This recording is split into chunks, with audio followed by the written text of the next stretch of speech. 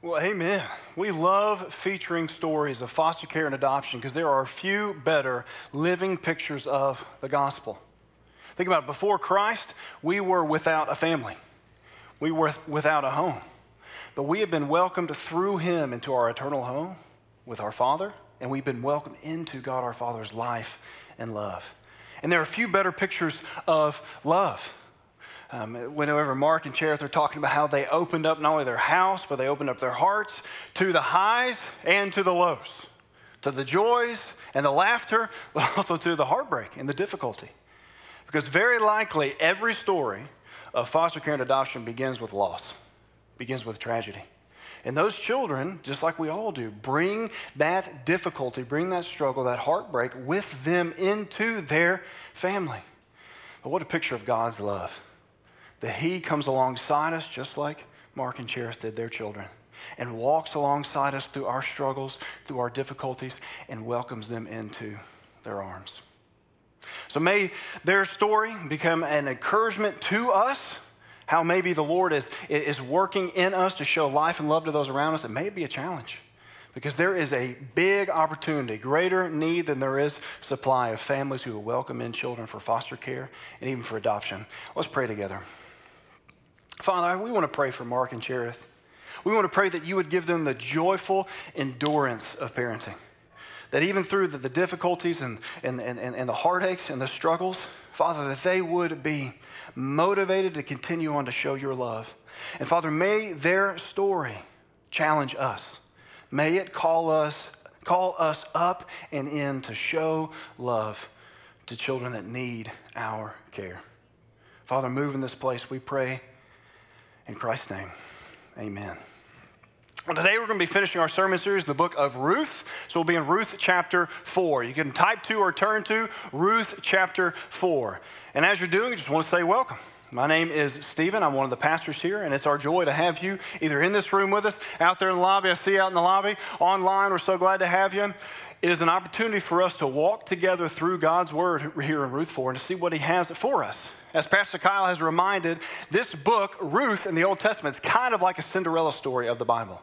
It's a beautiful story of how God worked and walked with Naomi and Ruth from emptiness to fullness. From them being outsiders to being brought in as insiders.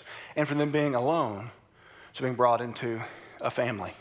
And it's a sweet promise to each of us that our God can work in and through our struggles, in and through our hardship, even our loss and death, to bring life. Because that's our main point today. One big point, our main picture, what we're going to be hitting over and over, is that our God brings life through death. Our God brings life through death. Before we get going, something you should know about me, I don't know why, but here it is. I'm not a morning person. You people who are morning people out there, like, yeah, when the alarm clock hits, I don't even need a cup of coffee. Well, bless you. That's not me. Every morning is a struggle. And one morning in particular, it was a struggle upon struggle, right? I think, first of all, I had lost my keys, couldn't find them, and something about that just makes my blood boil. And I'm already late. I'm watching that clock tick up like, where are my keys? The kids are like hiding from me, right, because Dad's on a rampage again. I finally find them. Maybe they're in my pocket or I'm holding my hands, whatever else. And then I'm just mad because I got to carry too much stuff out to my car. Like, why do I have all this stuff? I got my lunch, and I got my books from the office, and my coffee, and I'm trying not to get it to spill. And then on top of it all, since I'm running late, got the bowl of oatmeal up there for breakfast, and I'm like trying to make it. And I get to my car, and I reach down to open the door handle, and I see it, but I can't do anything to stop it. The oatmeal has become a river of molten lava. Off the edge of that bowl, down and just straight onto my arm. And I had the double indignity of one, it kind of hurt. Listen, it's oatmeal, I know, but still, it kind of hurt. But second, my shirt is ruined. It's stained. I'm already late to the meeting. Now I got a ruined shirt. In the car, slam the door, throw my stuff down, and it hits me. What is that smell? My children have left me a present. Not that kind of present, but a present nonetheless. So I get out, I walk around, open the door, and there it is. What once had been a cup of nice, cool, refreshing milk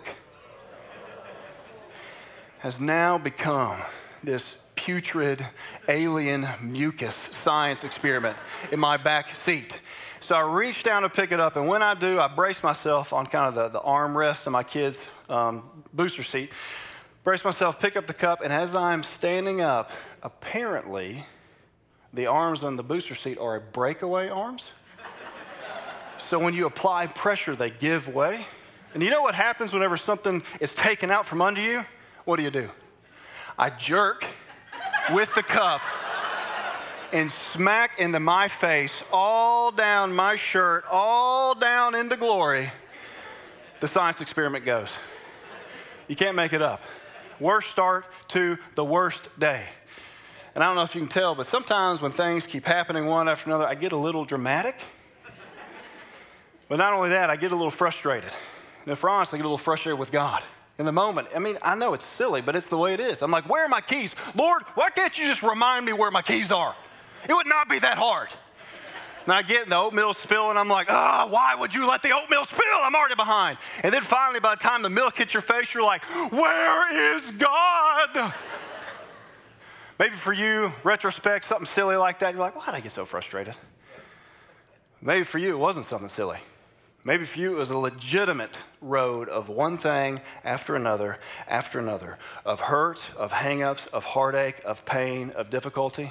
Maybe for you, it's just that one phone call where everything in your life changed, when the rug is pulled out from under you, and our pain, our suffering, our heartache, our difficulty reveal about us that deep down we're all natural atheists. We're all natural atheists. The main point of atheism, I know it's a philosophical thing and whatever else, but at the core, at the heart of it, it has a problem with pain. Namely, God cannot coexist with our pain. It led one theologian I was listening to this week talk about, he said, I wish there were more atheists around today. It's kind of a funny point. What he means by that is just that main truth. God cannot coexist with our pain. That's fine and well, but it has nothing to do with the God of the Bible. It has nothing to do with the God we see in Jesus Christ. Because do we remember the characters of Scripture? Whether it be Joseph, whether it be Job or Ruth, how he works in mighty ways in and through hardship. What about Jesus Christ our Lord? How his death is the very way into resurrection life. Because the message of the gospel, the message we see preached in Ruth, it's the same throughout. That our God brings life, and he brings it through death. Our God brings life, and he brings it through death. I love how Ruth is an encouraging example and illustration of just life's hard, life's tough. For these are the first chapters, maybe you've been there and you're like, man, I am there. And again, it's a great promise that our loss and our hardship is not the end of the line. If anything, our first point today is that our loss is an opportunity for love.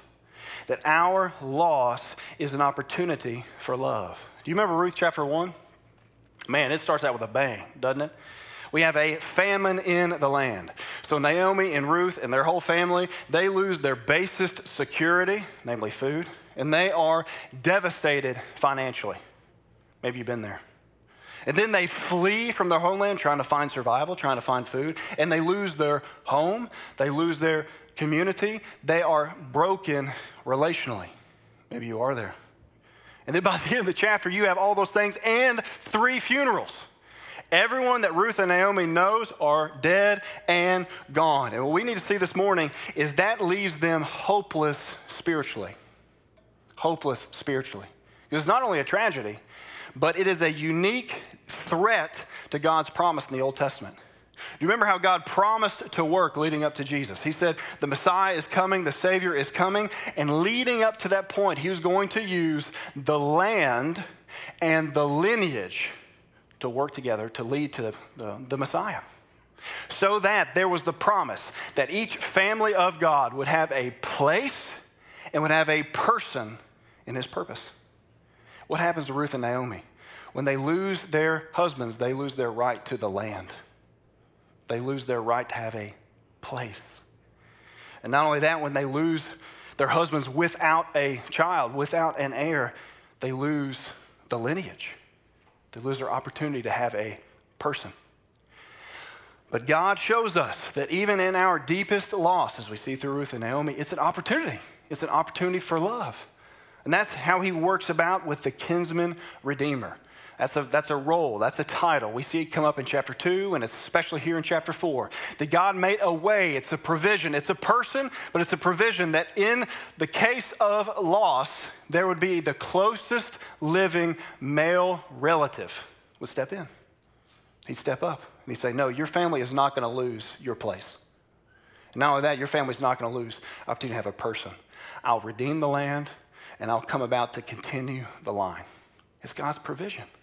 And what's interesting about chapter 4 here in Ruth is we actually see two redeemers, two men. We already know Boaz. We've met him, chapters 1 through 3, worthy man. But there's another guy. And what the Lord is doing here in the chapters, he's playing one off the other. He's showing us what it looks like to take the opportunity for love in Boaz, what it looks like to shrink back in selfishness in the other guy. So here in chapter 4, we see in verse 1 that in times of loss, we see through Boaz what love looks like. First characteristic of love is we see that love takes the initiative. Love takes the initiative. Chapter 4, verse 1. Now Boaz had gone up to the gate and sat down there. Boaz literally got up, walked to a place. Talk about taking initiative. He places himself in a position to make stuff happen. That's what that's the significance of the gate. That's kind of like the courthouse, if you will, the ancient day. Where if you're going to do something, namely redeem land and redeem a person, then you're going to go to the courthouse, you're going to go to the gate. So he takes initiative to go to the gate, the end of verse 1, and behold, this other guy, the redeemer, of whom Boaz had spoken before, he came by. So what does he do? He calls out to him. Gets in the place, looking for him, calls out to him. Turn aside, friend. Sit down here. And so he turned aside and sat down. In verse 2, he initiates the legal process. What does he do? Boaz took 10 men of the elders of the city and said, hey, sit down here. So they sat down. It's like convening court. It's like getting your witnesses, whatever else. He's making it happen. Verse 3, I love this. He lays out the issue. He says to the Redeemer, hey, Naomi, who's come back from the country of Moab, did you know she's selling that parcel of land that belonged to our relative Elimelech? I'm like, oh. In verse 4, man, he gets all up in his grill, calls him to response. Look at this. So I thought I'd tell you of it and say, buy it in the presence of those sitting here and in the presence of the elders of my people. So if you'll redeem it, then redeem it. But if you will not tell me, that I may know, for there is no one besides you to redeem it, and I come after you. He calls this guy to response. He takes initiative. But it begs the question, where's that other guy been? Boaz said he's the closest living male relative. Isn't it his responsibility? Isn't it his role to be the one that's stepping up, the one that's stepping in, the one that's taking initiative, the one that's redeeming that land and redeeming that family? It's been months, Kyle reminds, when Naomi and Ruth came back to the beginning of harvest to the end. And this guy has been nowhere to be found. Why? Because he does not show the way of love and take initiative, but he is passive. Wonder why it is that we also don't take initiative. I think it's because whenever we see the difficulty, we see the challenge before us, we're not really willing to take on that risk ourselves, maybe. We'll get to that in a second. I think probably more likely is that we are so full of ourselves, we can't see the need of others. I'll speak specifically to men here. Because God has designed us and called us to lead, which means to lead and to take responsibility. So guess where sin is going to hit us in God's calling? So we are designed to lead and take responsibility. It will uniquely be a temptation for men to be passive. I'm not a prophet, but maybe, just maybe, the issue in your marriage, men, is that your spouse is hurting, is lost, is lonely, and you don't even notice. Maybe your kid's disobedience that drives you up the wall, that embarrasses you in front of your friends. Maybe it's they are crying out for your attention because they need you to step up, to step in. Love takes the initiative. So I want to challenge each of us. Let's just set aside some simple thing to take time to create space for love, just like Boaz. He went up to the gate, he took time, created space to make something happen, to provide for Ruth. May we take time to create space to provide and care for our families. It's the discipline of quality time. There's one pastor who said, you can't have quality time without quantity time. So if you want those times of quality with your kids, want those times of quality with your spouse, you have to have the discipline of quantity time, setting it aside. So maybe it's at the dinner table. Maybe we need to decide this week, sweetie, our family's going to eat around the table every night this week. Maybe it's a date night. Hey, if it kills us, we're going on a date by the end of this week. Maybe it's a date night with your children, right? Taking one or both, however. Maybe it's playing catch in the backyard. I don't know, but what is a simple way that you will take time to create space to show love? Love takes the initiative. The second thing we see is that love prioritizes the person. Love prioritizes the person. See, the Lord had been knitting Ruth and Boaz together.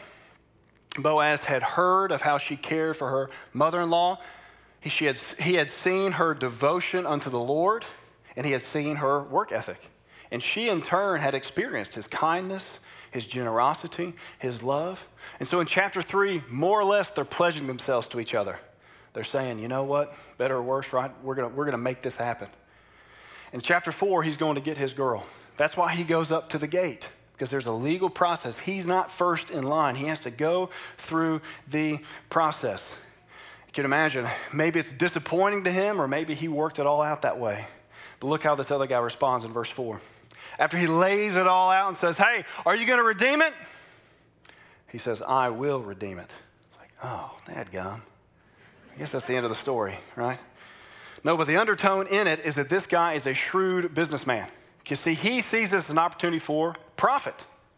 Because he knows, wait a minute, no, Naomi, that's a pretty good piece of land. Oh, she's selling it at the redemption price? That's kind of like a foreclosure. It's like, yeah, I can get on that. Oh, and she's old, isn't she? So she's probably not having kids. So if I buy that land now for the low price, there's not going to be anybody down the line that I'm going to have to give it back to. So man, this is a way to build out the portfolio, right? This is an opportunity for profit. What does Boaz remind? This isn't potential profit. This is about a person. Verse 5, look what he says. Oh, by the way, the day you buy the field from the hand of Naomi, you also acquire Ruth the Moabite, the widow of the dead, in order to perpetuate the name of the dead in his inheritance. He says, hey, buddy, there's also Ruth, that young widow. More than that, there's her husband and his family name that you got to take care of. And then also there's that land. You got to keep it, and then you got to give it to it rightfully belongs to, that family. The other guy doesn't want to get personal, does he? He wants the profit.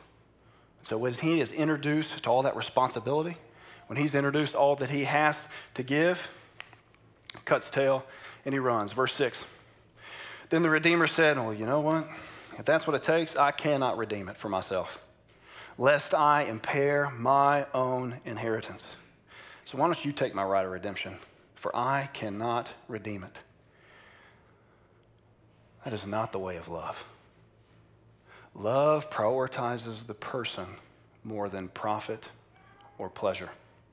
I'm reminded of Cherith in the video before the sermon. She says, you know what? We could walk away now and our lives would be much easier.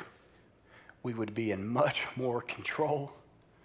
But no matter if the cost is high, love is willing to pay the price because it prioritizes the person. And that's what we see.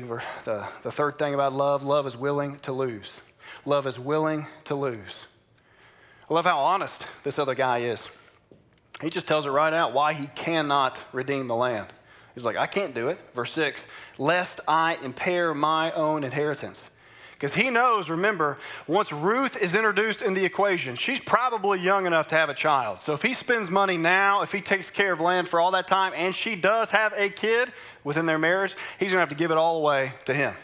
And that child may even grant access into his own estate, his own inheritance. And he says in verse 6, I cannot redeem it. He is beholden to his profit. It reminds me of what Jesus says about how our love is who we serve. You cannot serve two masters. You either love the one and hate the other. You know what he's talking about? our Father, Heavenly Father, and money.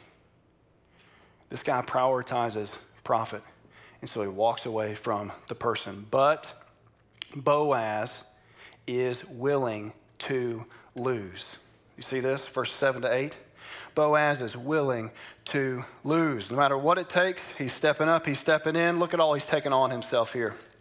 Excuse me, it's verses 9 and 10. Then Boaz said to all the elders and all the people, "You are witnesses that this day I have bought from the hand of Naomi all that belonged to Elimelech, and all that belonged to Chilion and to Mahlon. Also Ruth, the Moabite, the widow of Mahlon, I have bought to be my wife, to perpetuate the name of the dead in his inheritance, that the name of the dead may not be cut off from among his brothers and from the gate of his native place. You are witnesses that day."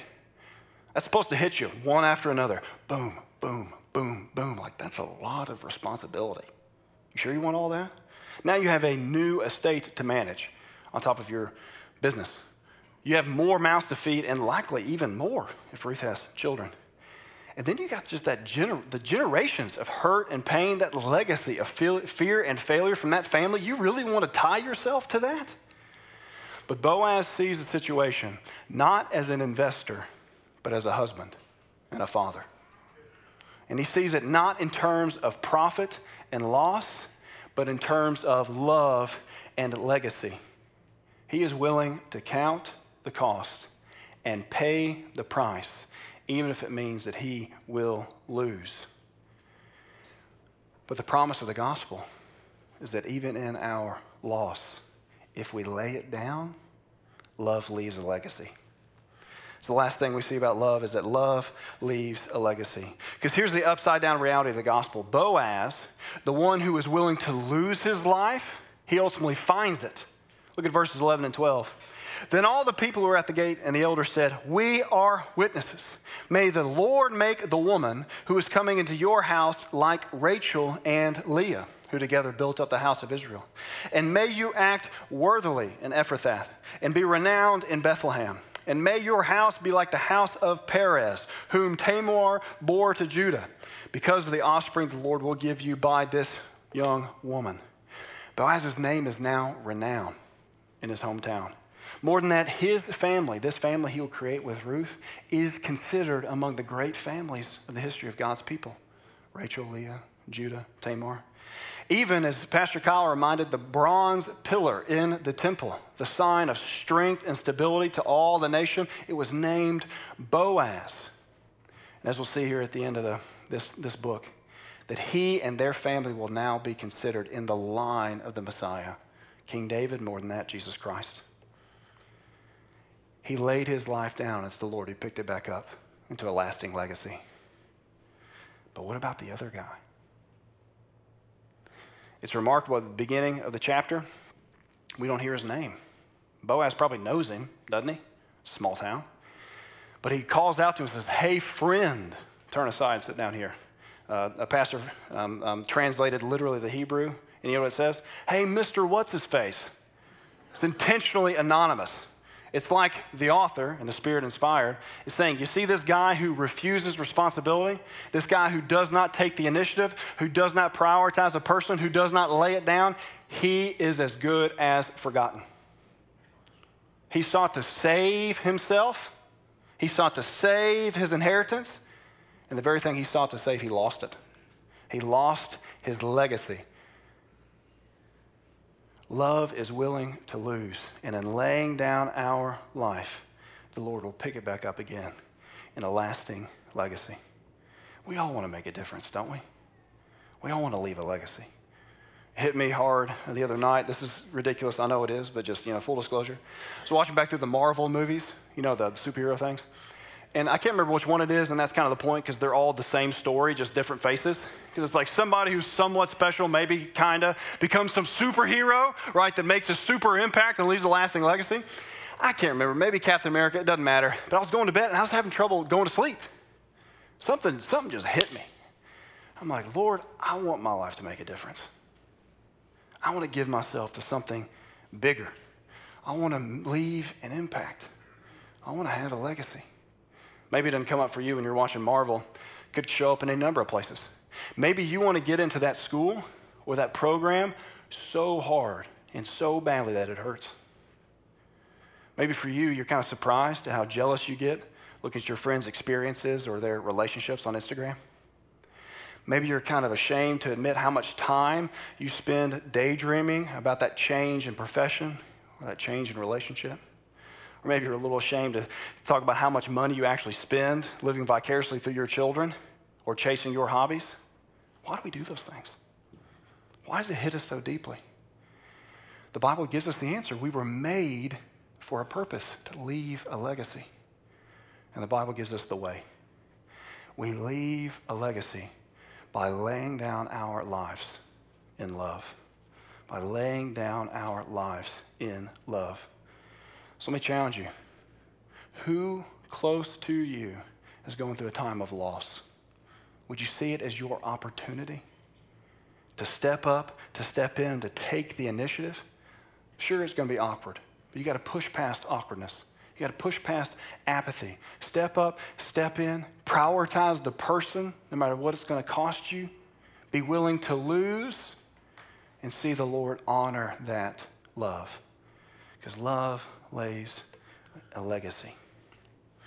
And implicit in all this is a sweet promise that God brings life through each other. That God brings life through each other. There's some serious problems in the book of Ruth.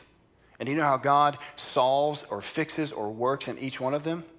Through the lives of ordinary people, ordinary circumstances, everyday living. Think about Ruth and Naomi. They are starving. The Lord can rain bread down from heaven. He has done so, but he provides through Boaz. Boaz is the way that they get food. Think about also, Ruth and Naomi, they have their access to the land and their access to the line cut off. The Lord could raise up from the stones, right, children of Abraham.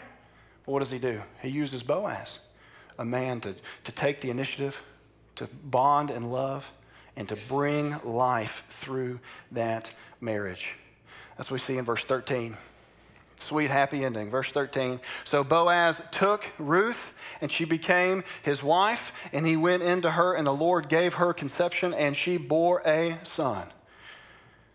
Not only the family piece, we'll get there in a second, but the profound truth that the Lord wants to bring life not only in you, but through you. The Lord wants to work not only in you, but through you to bring life to others. Because it's not just the life of this child, what a blessing that is, but look how the Lord uses it in verses 14 and 16. Then the women said to Naomi, "Blessed be the Lord who has not left you this day without a redeemer, and may his name be renowned in Israel. He shall be to you a restorer of life and a nourisher of your old age. For your daughter-in-law who loves you is more to you than 7 sons. She has given birth to him." Then Naomi took the child and laid him on her lap and became his nurse. The Lord uses Ruth and Boaz, their marriage, their family, to bring Naomi full circle. You remember in chapter 1, she was empty, but now she is full. Remember in chapter 1, she said, don't call me Naomi, call me Mara, for I am bitter. But now through this child, she is nourished. And where once she was living in death, she says, now I am restored to life. The Lord brought life to Naomi through each other. So may our families, may it begin there.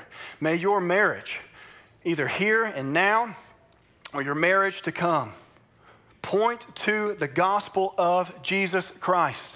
Because that's the end of the book, isn't it? The end of the book in verse 17, let's read it.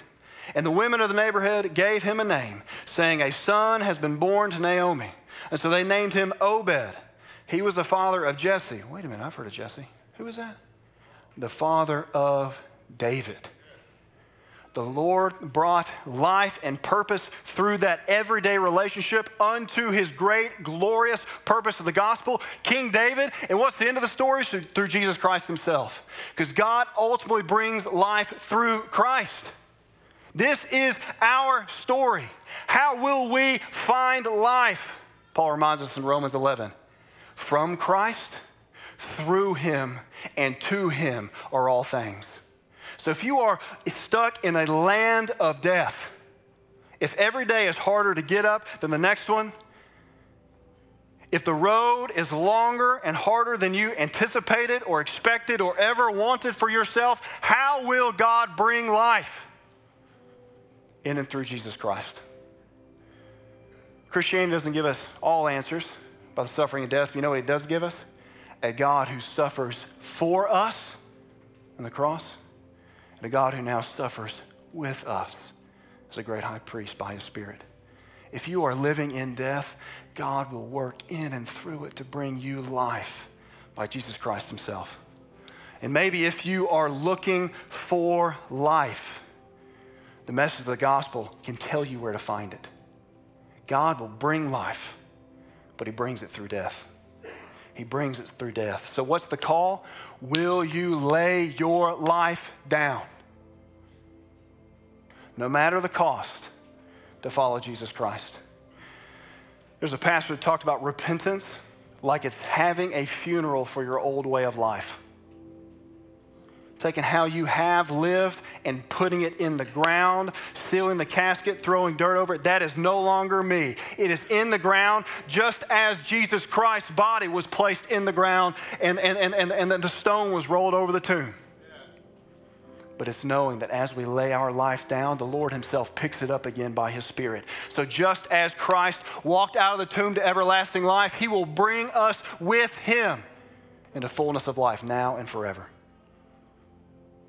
If you are living in death, God will bring life. He'll bring life through it in and with Jesus Christ. And if you are looking for life, would you come home?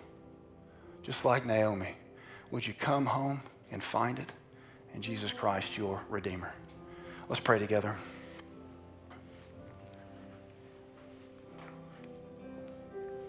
Our Father, no matter where we come from, no matter what we bring with us, we are brought to the place to see clearly your glory in and through the face of Jesus Christ our Lord. We thank you that he took the initiative. When we were living in death, he came and sought us out. He left the 99 to grab the one. We thank you that he laid his life down, that he emptied himself, took the form of a servant, and humbled himself even to death on a cross, so that he can welcome us into his legacy, so that by his poverty we may become rich. Lord, that Jesus Christ has taken what is ours, death and suffering. May we come to him that he can give us what is his, life and light in his name. We come to him today. In Christ's name, amen.